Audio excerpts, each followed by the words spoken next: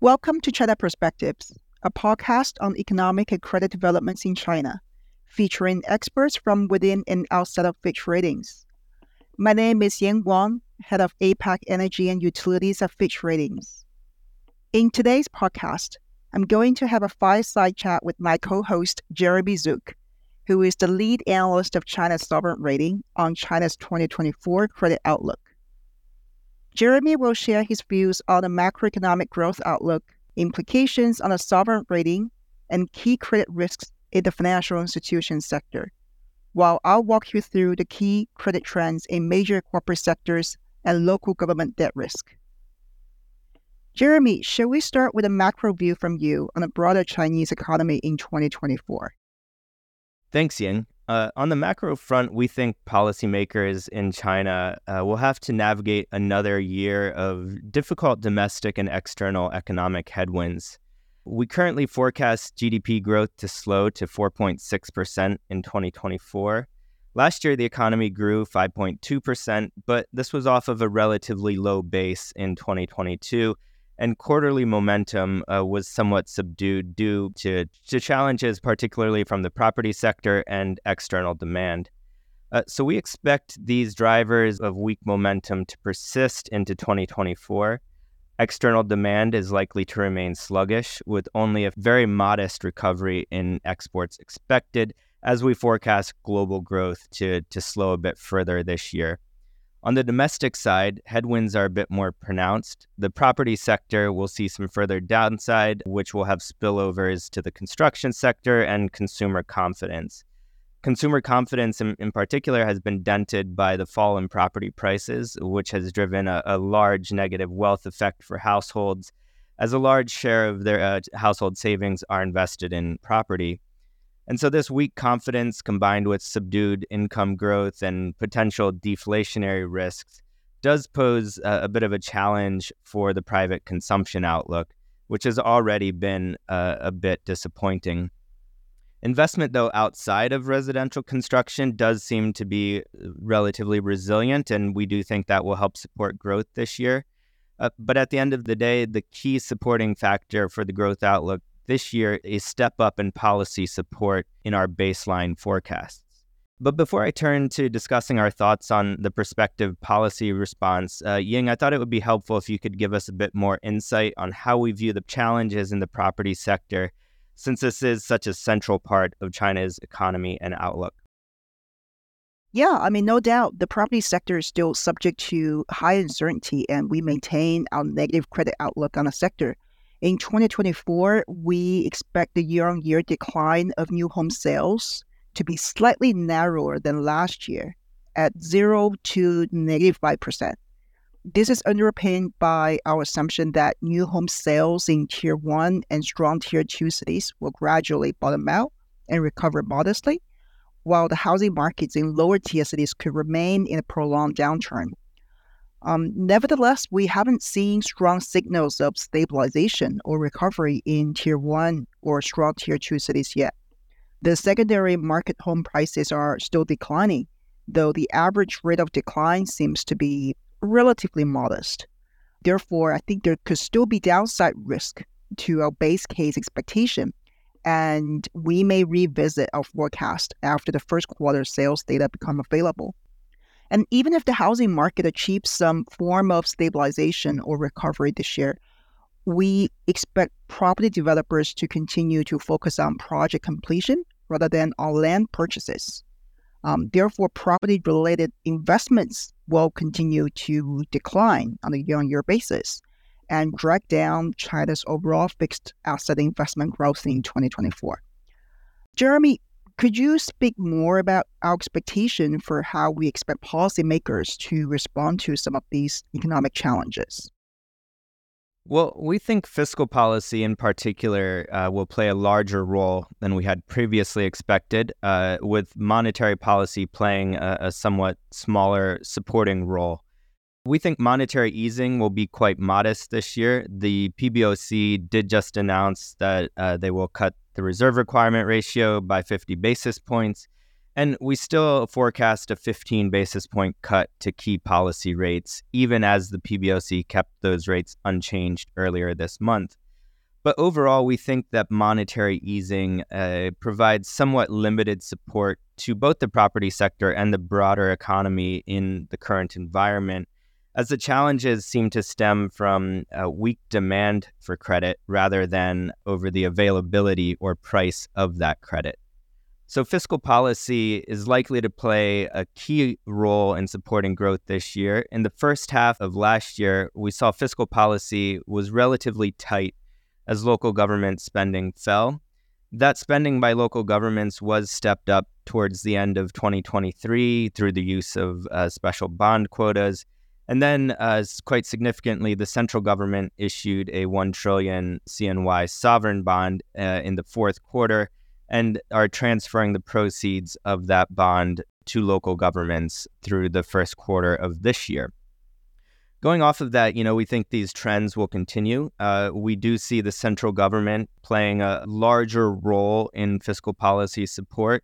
We do think that there could be further sovereign bond issuances, and local governments who have typically financed much of the infrastructure stimulus in the past will continue to use their special bond quotas, but because they remain relatively revenue constrained, that will bring about a bigger role for the central government, we believe. All of that said, we still think the government wants to use policy support to limit downside risks to growth rather than giving it a sharp boost. So this means that while we expect fiscal support to play an active role this year, we don't really foresee a huge fiscal stimulus. Our estimate of the augmented fiscal deficit is around 5.5% of GDP this year, similar to last, but there are some downside risks to that forecast. And certainly that forecast is higher than what we expected during our rating review last year. So Ying, I want to turn back to you. And with this fiscal outlook, how does this feed into our view of infrastructure investment? We expect infrastructure investment growth to remain relatively resilient. As you mentioned, it is still a key policy tool to support growth. We observed a trend last year that among different types of infrastructure projects, the conventional ones such as roads, bridges, water service, environmental services, and public municipal services underperformed the growth of investments in power utilities and railway. And the main reason was because the conventional projects are mostly invested by local governments, while the central government-owned entities take up a higher share of investments in power utilities and railway projects. The local government's investment capacity was impeded by their tight finances. Therefore, the central government and its affiliated state-owned entities' role in driving infrastructure investments seemed to be bigger than they used to be, as you mentioned earlier. And I think financial institutions could also be more willing to lend to central SOE-led projects. So, touching on the point that you just made about the central government providing more funding on behalf of the local governments to invest in infrastructure, I wonder if we can talk about how you look at this from a sovereign rating perspective. Yeah, certainly. So we last affirmed the sovereign rating at single A plus with a stable outlook in August of 2023. But we are seeing growing downside pressure on the sovereign rating due to some of the economic and public finance challenges that we've just discussed. Increased fiscal support in the near term will add to some of the recent deterioration of public finance metrics that we've seen over the past several years, at a time where we still see the risk of contingent liabilities materializing on the sovereign balance sheet have increased quite a bit. So from a sovereign rating perspective, we actually look at the general government fiscal balances and debt, which includes both central and local government debt. Already in the past several years, as I mentioned, we've seen a rise in deficits and debt driven primarily by local governments. So China's general government debt ratio jumped from below 40% of GDP back in 2019 to around 55% of GDP by the end of 2023. And so this means that it's gone from well below the single A median to now just above the single A median. indicating that China now has somewhat less fiscal headroom from a ratings perspective. So sustained high deficits then to support growth this year and perhaps in coming years will add to some upward pressure on the debt ratio. And in terms of our forecasts, we think going forward, central government, where explicit debt is still quite low, will be a bigger driver of some of that debt accumulation in our forecasts. And touching on the contingent liability side, so risks there we think have risen, particularly in LGFVs. We've already seen the issuance of refinancing bonds in select provinces, and that's bringing some of this LGFV debt directly onto local government balance sheets. And we think we're likely to see a continued gradual migration of some of these contingent liabilities onto the sovereign balance sheet over time.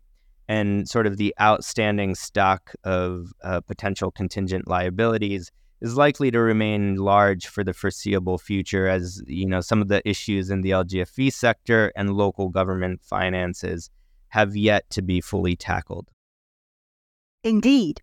Speaking of the LGFV sector, we have a neutral outlook this year versus negative outlook last year. This improvement is reflecting some degree of stabilization of local government's fiscal revenue, with a modest recovery in operating revenue offsetting a probably small further drop in capital revenue, both from a lower base in 2023. This, coupled with steady growth in government bonds, should support a slight resumption in fiscal expenditures, benefiting LGFVs. However, we think this recovery of fiscal expenditures will be quite uneven. The economically weaker regions may face further deterioration in fiscal revenue and tighten expenditure.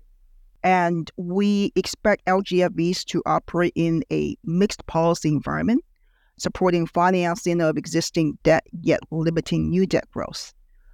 More debt being issued by the local governments and the central government to finance LGFV debt and fund local expenditures helps to alleviate short-term liquidity pressure of some local governments and LGFVs.